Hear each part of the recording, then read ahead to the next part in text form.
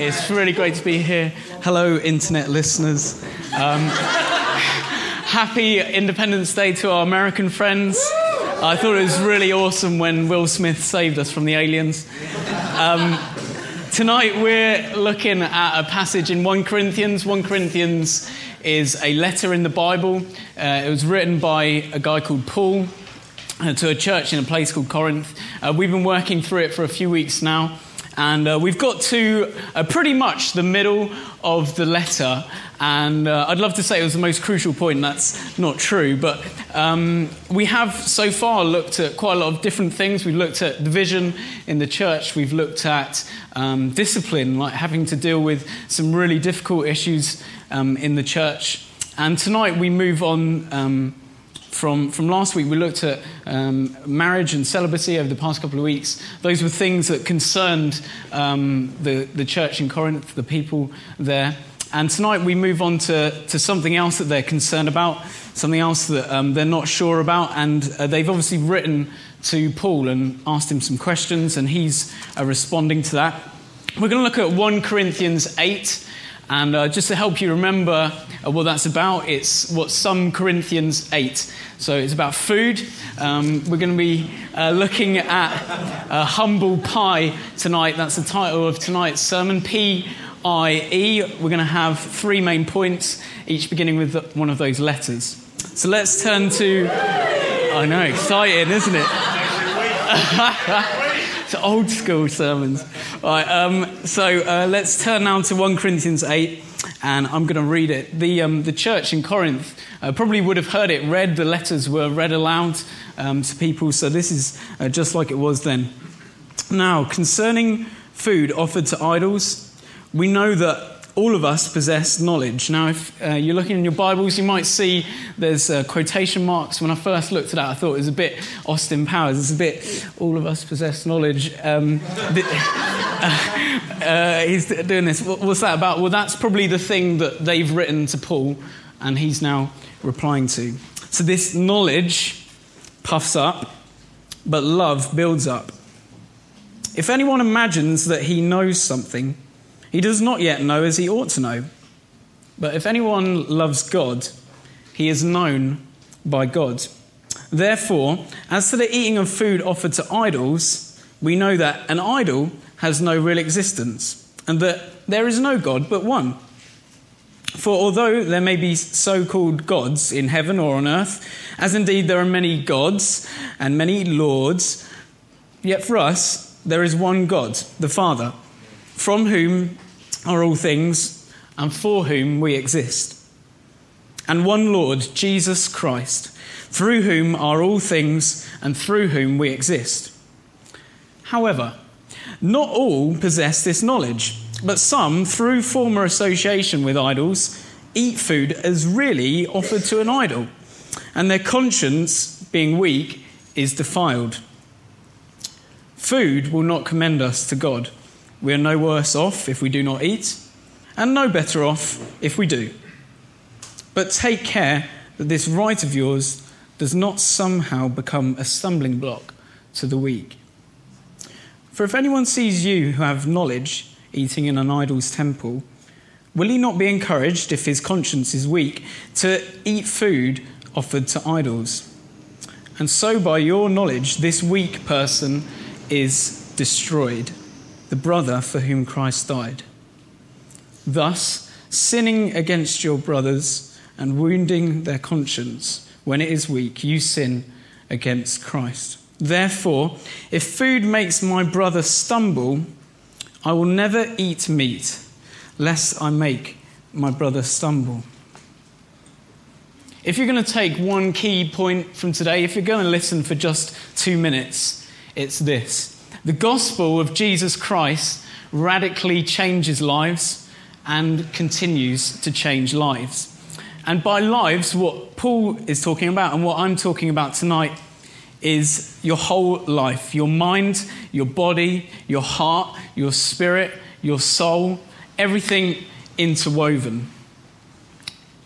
And this Corinthian question, this thing about idol meat, what's that about? Well, it's because their physicality is interlinked with their spirituality. Why are they so concerned about what they're eating? Well, I'm going to start with our first point, the P of pie, and that's paganism. And I want to start by telling a story. There's a guy in South London called the History Man, and he's utterly captivating. I love the History Man. He comes to my school and takes history lessons for the children, and I'm just sat there going, wow, what a great teacher. So I want to give you a history lesson in the style of the History Man. So this is 1st century AD, and I'm a pagan. I'm living in Corinth, and... Sorry? Stoning. No, I've still got a sermon to do.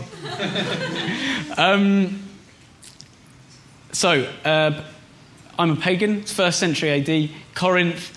What am I going to do? Well, I'm going to worship one of the pagan gods, maybe Apollo, maybe Venus, god of love, maybe even the Roman emperor or their family at the time. This is the kind of thing they did. How would I worship one of these gods? Well, what I do is I take one of my goats, or one of my animals from a farm, and I will drag it with me to the temple. And I come to the temple to worship my pagan god. The goat is killed, it's sacrificed, and this is part of my worship to the god, to appease the god and to ask the gods for their blessing to me, to bless what I'm doing. And you can imagine, actually, that this goat, this lovely piece of meat, well, we sacrificed that, we've burnt that up, that was a great barbecue. And so now I've got some lovely cooked meat. If I just go around the corner of my temple, there's a restaurant here. How convenient. And I can eat some of my lovely cooked goat.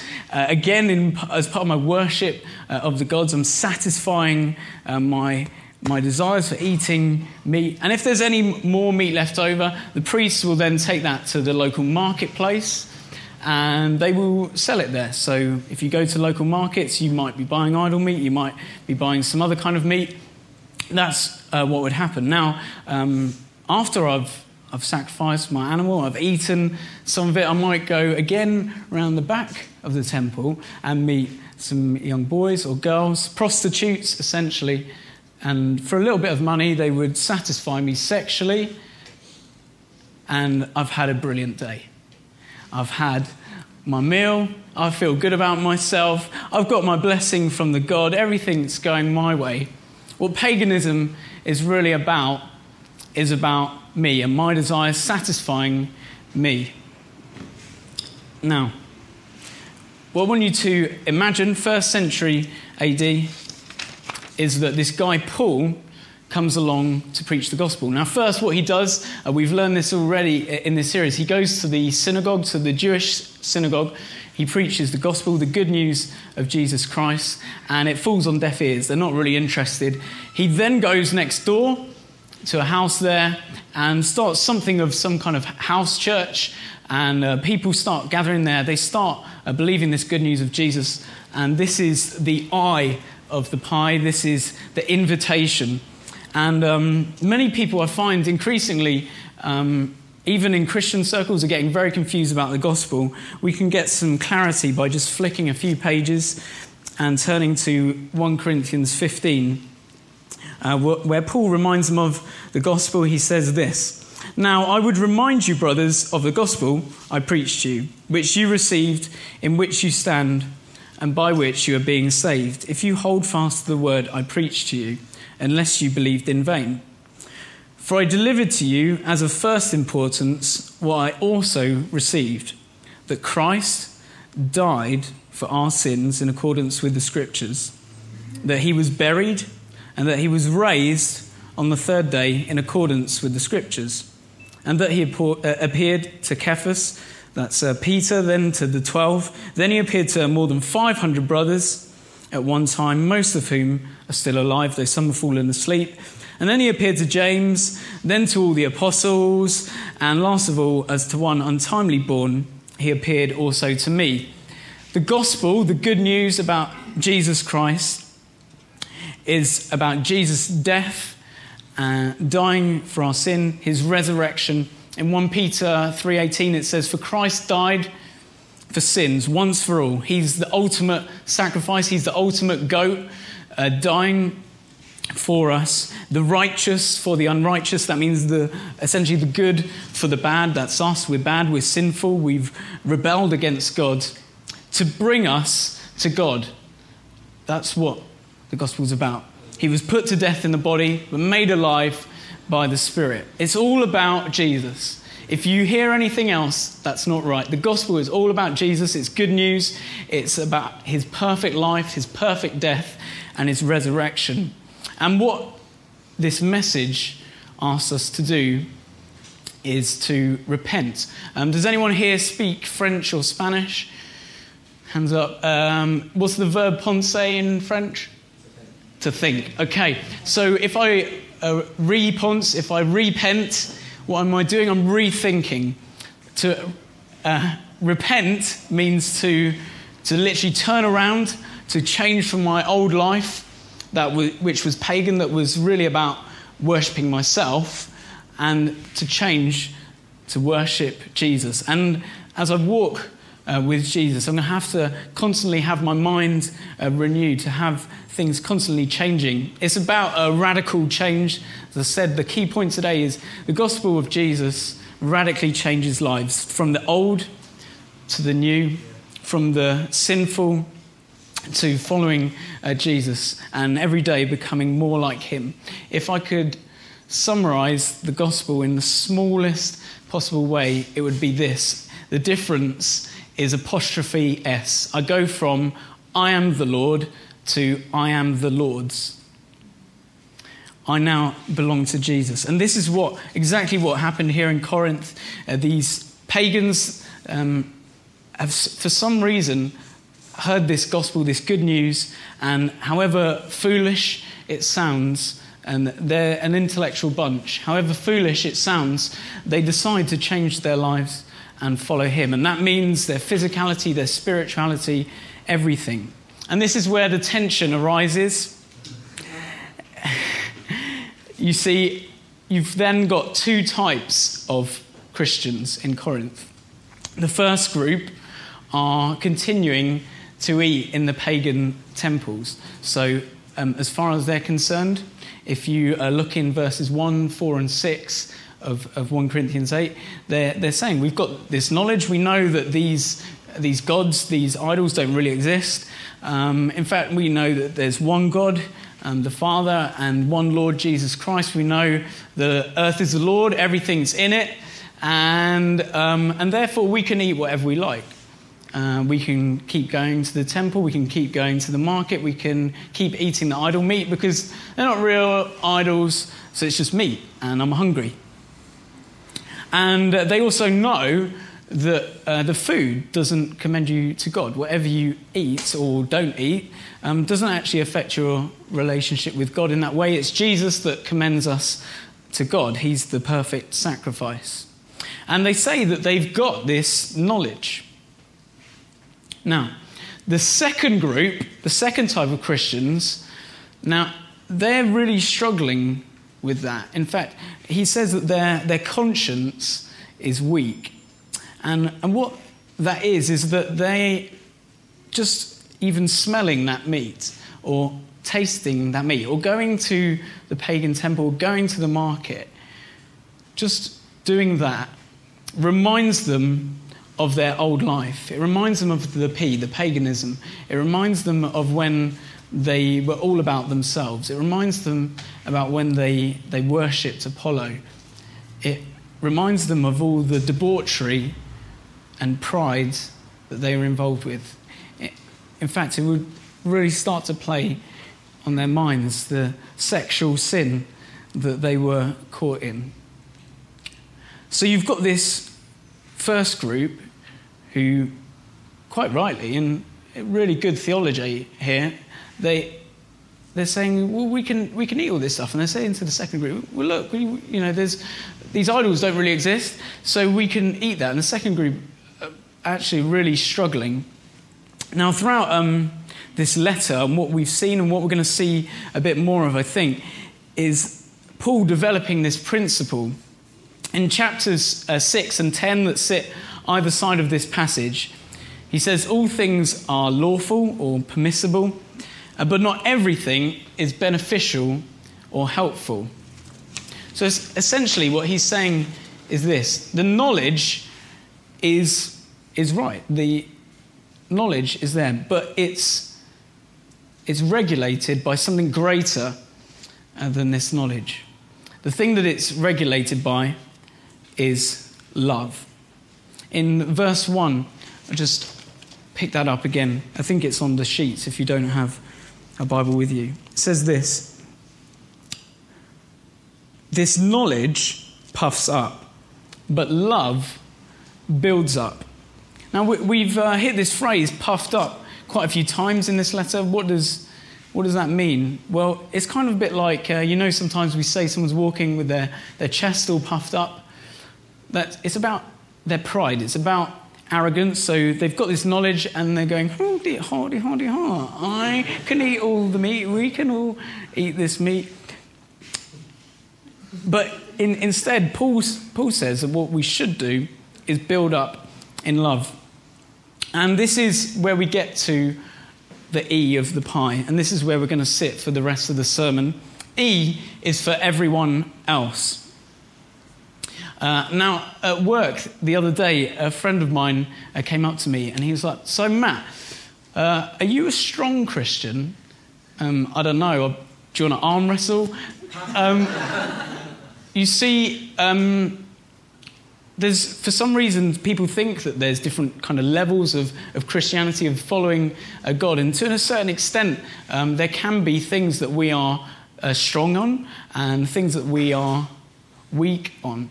I'll just give you some examples. A couple of weeks ago, I attended a pagan Latvian festival. I called it Research.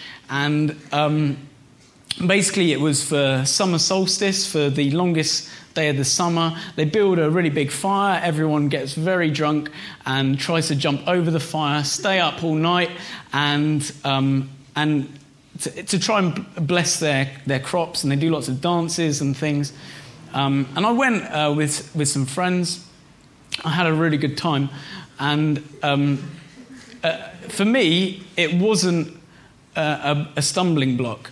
I wasn't at all tempted to worship the sun or fire or any pagan gods.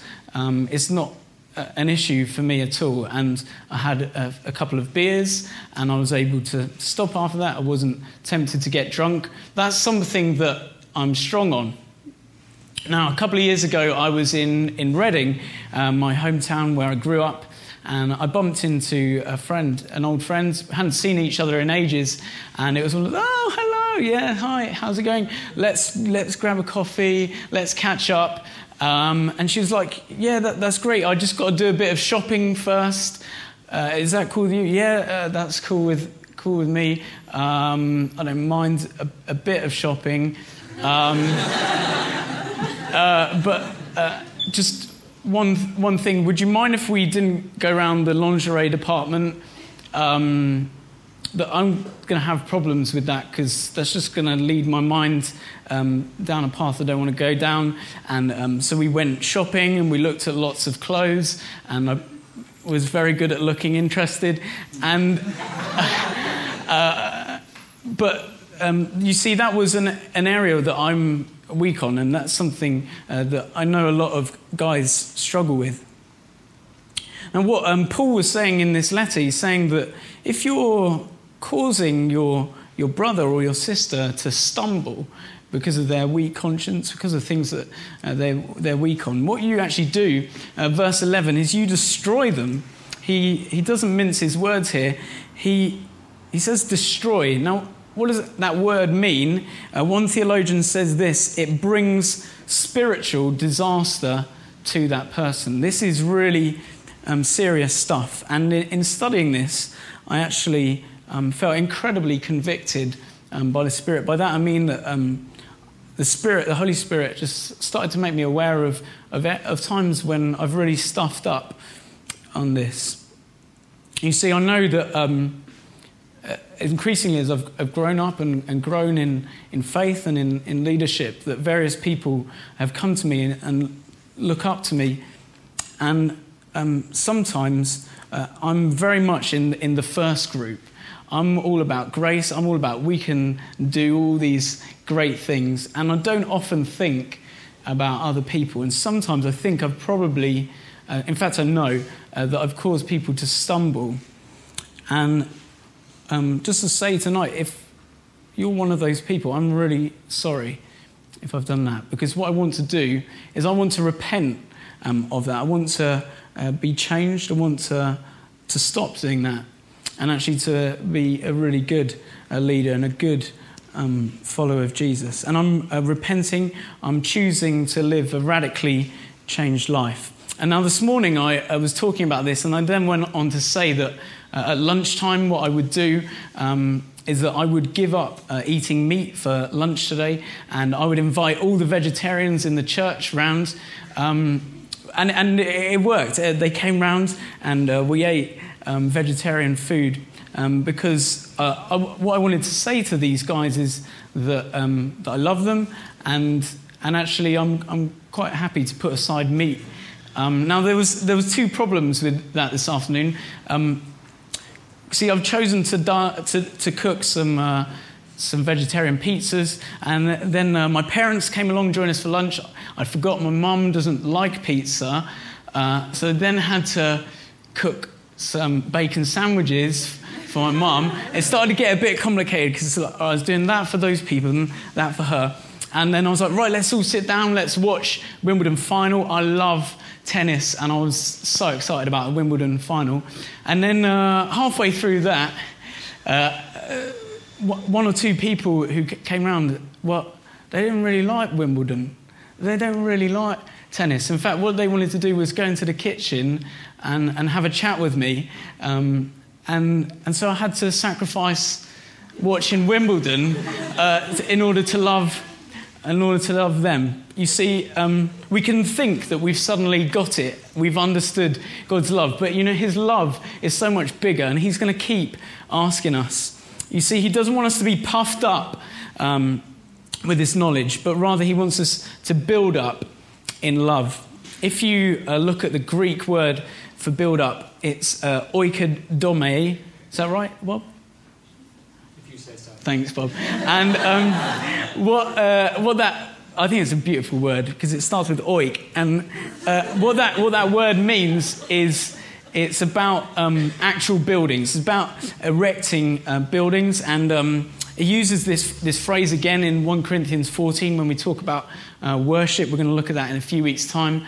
And that's actually part of our worship to God is seeking to build up one another.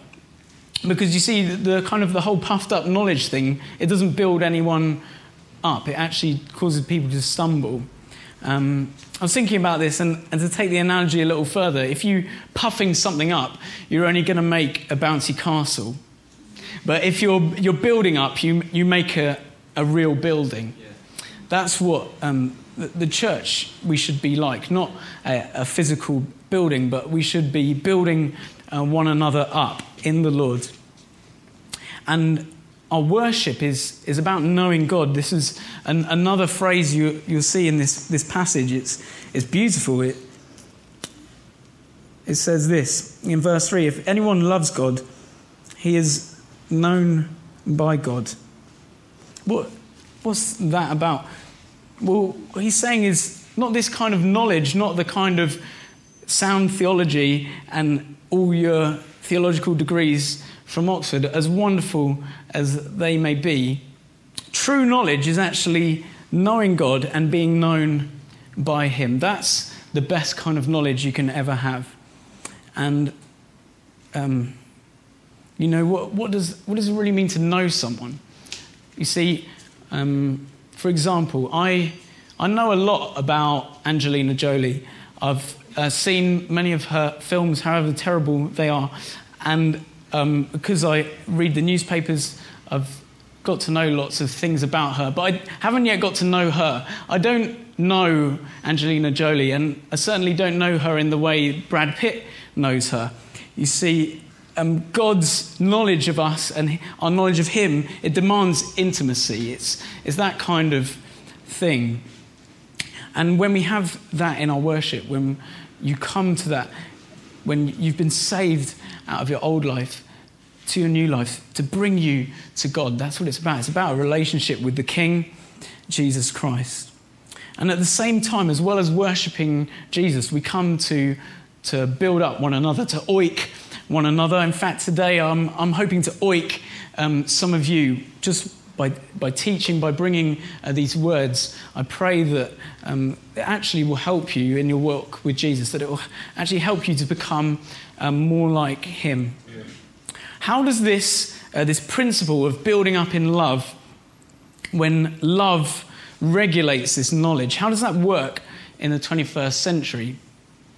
Well, I think in the West, in the church, in this country, for a lot of new believers, what they do is they tend to say, well, can I do this? Now I'm a Christian, it's can I do this? Can I do that? And I've got a list here, some examples. And you could say they were modern examples of the Corinthian church, what they were saying. So, for example, I'm out on a Friday night, I'm on my way home, and I see the kebab van. Now, the kebab van's got a little sticker on it that says halal meat. Is that meat sacrificed to idols or not? Like, can I eat that? Can I eat that kebab? The answer is a resounding Barack Obama style, yes, we can. Praise the Lord, we can eat kebabs. I've just got to share this with you. I was in Poland a month ago. I had the most amazing kebab. Over there, they don't do the flimsy pita bread ones. They get a whole, like, half a loaf of bread and sort of cut in half, stuff in the kebab meat, and then they squish it in like a panini thing, and nothing spills anywhere. We could learn a lot from the Polish. Anyway, another can I question. Can I drink alcohol? Can I even drink the one that's named after the Hindu god, Brahma? Yes, we can. Can I get a tattoo? Yes, we can, if it's good, a good tattoo. Can I smoke cigarettes? Yes, we can. Can I watch this? Can I dance to that? Can I go to this country? Can I play this particular sport? Can I listen to that? Last night I was in Ronnie Scott's jazz club. It was freaking amazing. This guy on the drums. Yes, we can. You can enjoy it. You're allowed. It's okay. Praise the Lord. But here's the thing. If it hinders your relationship with God, your walk with Jesus, or if it hinders someone else's walk with Jesus, well then actually the question changes from can I do this to should I do this? You see, there's going to be occasions when you have to say no to some things. You have to say no. However free you are in Christ to do things, you have to choose to say no out of love. This is a principle I want us to really grab hold of. You see, there's going to be more and more times when you have to give things up for other people, when you have to put them first. In another way of saying this, it's self-sacrifice. Rather than your old life, the pagan life, where it was all about your self-desire, your lust, the things that pleased you and blessed you. Self-sacrifice is putting others first. It's about seeking what's best for them. Here's an example. Imagine that there's somebody who loves nightclubbing and they go out every weekend. They save up all their money throughout the week. It's all they talk about at work. They go and party hard in the clubs. They're abusing drugs, drinking way too much.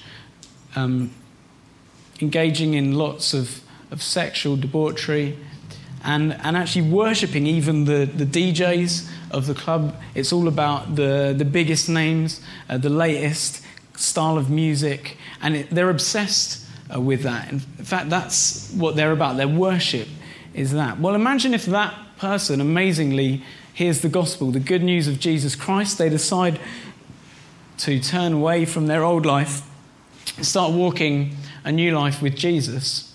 Now, the following week, Adam Utting's running his club night, and a load of us Christians are going to go there because it's a great night. This person, this new convert to Jesus Christ, it might not actually be a good idea for them to come clubbing. Why? Because even the sound of that music reminds them of their old life. It reminds them of their sin and their shame and all the things that Jesus took away on the cross. In fact, it might be a better idea for that person to have a night in, and I happily will stay in and read the Bible with them and chat and drink coffee and watch films or whatever we choose to do. You see, it's all about love. We can look ahead, we can fast forward to 1 Corinthians 13, where Paul really tells us what love's about. I'm not going to spoil it for whoever's preaching that week. Instead, what I'm going to do is rewind and just take us back to the Gospels. If you're a Christian or not a Christian, this is the best place to find out about Jesus. You look at Matthew, Mark, Luke or John, and you must keep coming back to the Gospels. You must keep reading them. They're so important. You see, nowhere is the self-sacrificing love seen more clearly than in Jesus Christ. Nowhere at all. You can look at other holy texts. You can read the latest philosophy. You can watch all the most loving, endearing films and beautiful paintings and love poetry. You will not find anything like Jesus Christ. I'm just going to reel off a few stories that hit me. Matthew 14 and 15, Jesus feeds 5,000 and then later on 4,000. Why? Because he had compassion on them. He saw hungry people and he wanted to feed them, not just with food, but with his words. He was preaching to them. And he'd been preaching and teaching for days. If anyone was hungry, if anyone deserved a good meal of fish and bread, it was Jesus. But instead, he puts others first. And he says, don't send them away. Let's feed them. He had compassion on them. He healed their sick. We see this throughout the Gospels. He's constantly healing people. He's casting out demons. Mark 9, he heals a boy of an unclean spirit. And his father actually says, he pleads with Jesus, have compassion on him. And Jesus does it. He has compassion. He has this self-sacrificing love towards them. In Luke 8, he raises a man's daughter from the dead. In John 13, Jesus, one of my favourite stories, instead of calling the disciples, his followers, to kneel down and worship him, he kneels down at their feet and washes their feet clean. He's the ultimate servant. He's totally self-sacrificing. He's always putting others first. He said that we should lay down our lives for our friends. And nowhere is this more clear than on the cross. When Jesus is hanging, dying on the cross, taking our place, he looks at his mother and one of his followers, John, and he says to John, here is my mother. Will you look after her? Here is your mother. Will you look after her? And he says to Mary, his mother, will you look after John? Here is your son. In his agony, in his torture, the pain on the cross, he's still thinking of them. He's still thinking of us. If you've never heard the gospel before, never heard this message, I want you to know that he was thinking of you. And in his resurrection, in being raised from the dead, he has victory over sin and death. And he chooses then to forgive his disciples of their doubts and denials, of all the things that they rejected him. And he calls them instead to follow him. And they do it. And it's amazing. I've been a Christian now for about 18 years. And I have to tell you, I've just not looked back. It's been amazing. God's grace on my life just blows me away. It's such an adventure, and it seems to become more and more of a wonderful adventure every day. So shall we worship him? And by that I don't mean let's just sing songs. Okay, singing songs is great. I'm not putting that down, but our worship to him takes more than singing songs. You see, it's about our radically changed lives. It's about living a life with him. It's about, as Steph was saying earlier, about giving him our money because it's his. We're giving him what he is due. It's about getting involved with what he's about. And it's about loving others more than we love ourselves. I'm just going to pray, and then we're going to just join back again, sing some songs, and we're going to come to this table and take the bread and take the wine in remembrance of him, in remembrance of what he's done at the cross. If you're a believer, you're totally welcome to come and do this. If you're not yet a believer, please just leave it aside. And if for the first time you're choosing to follow this Jesus, then please come and take communion for the first time tonight. I'm just going to pray now.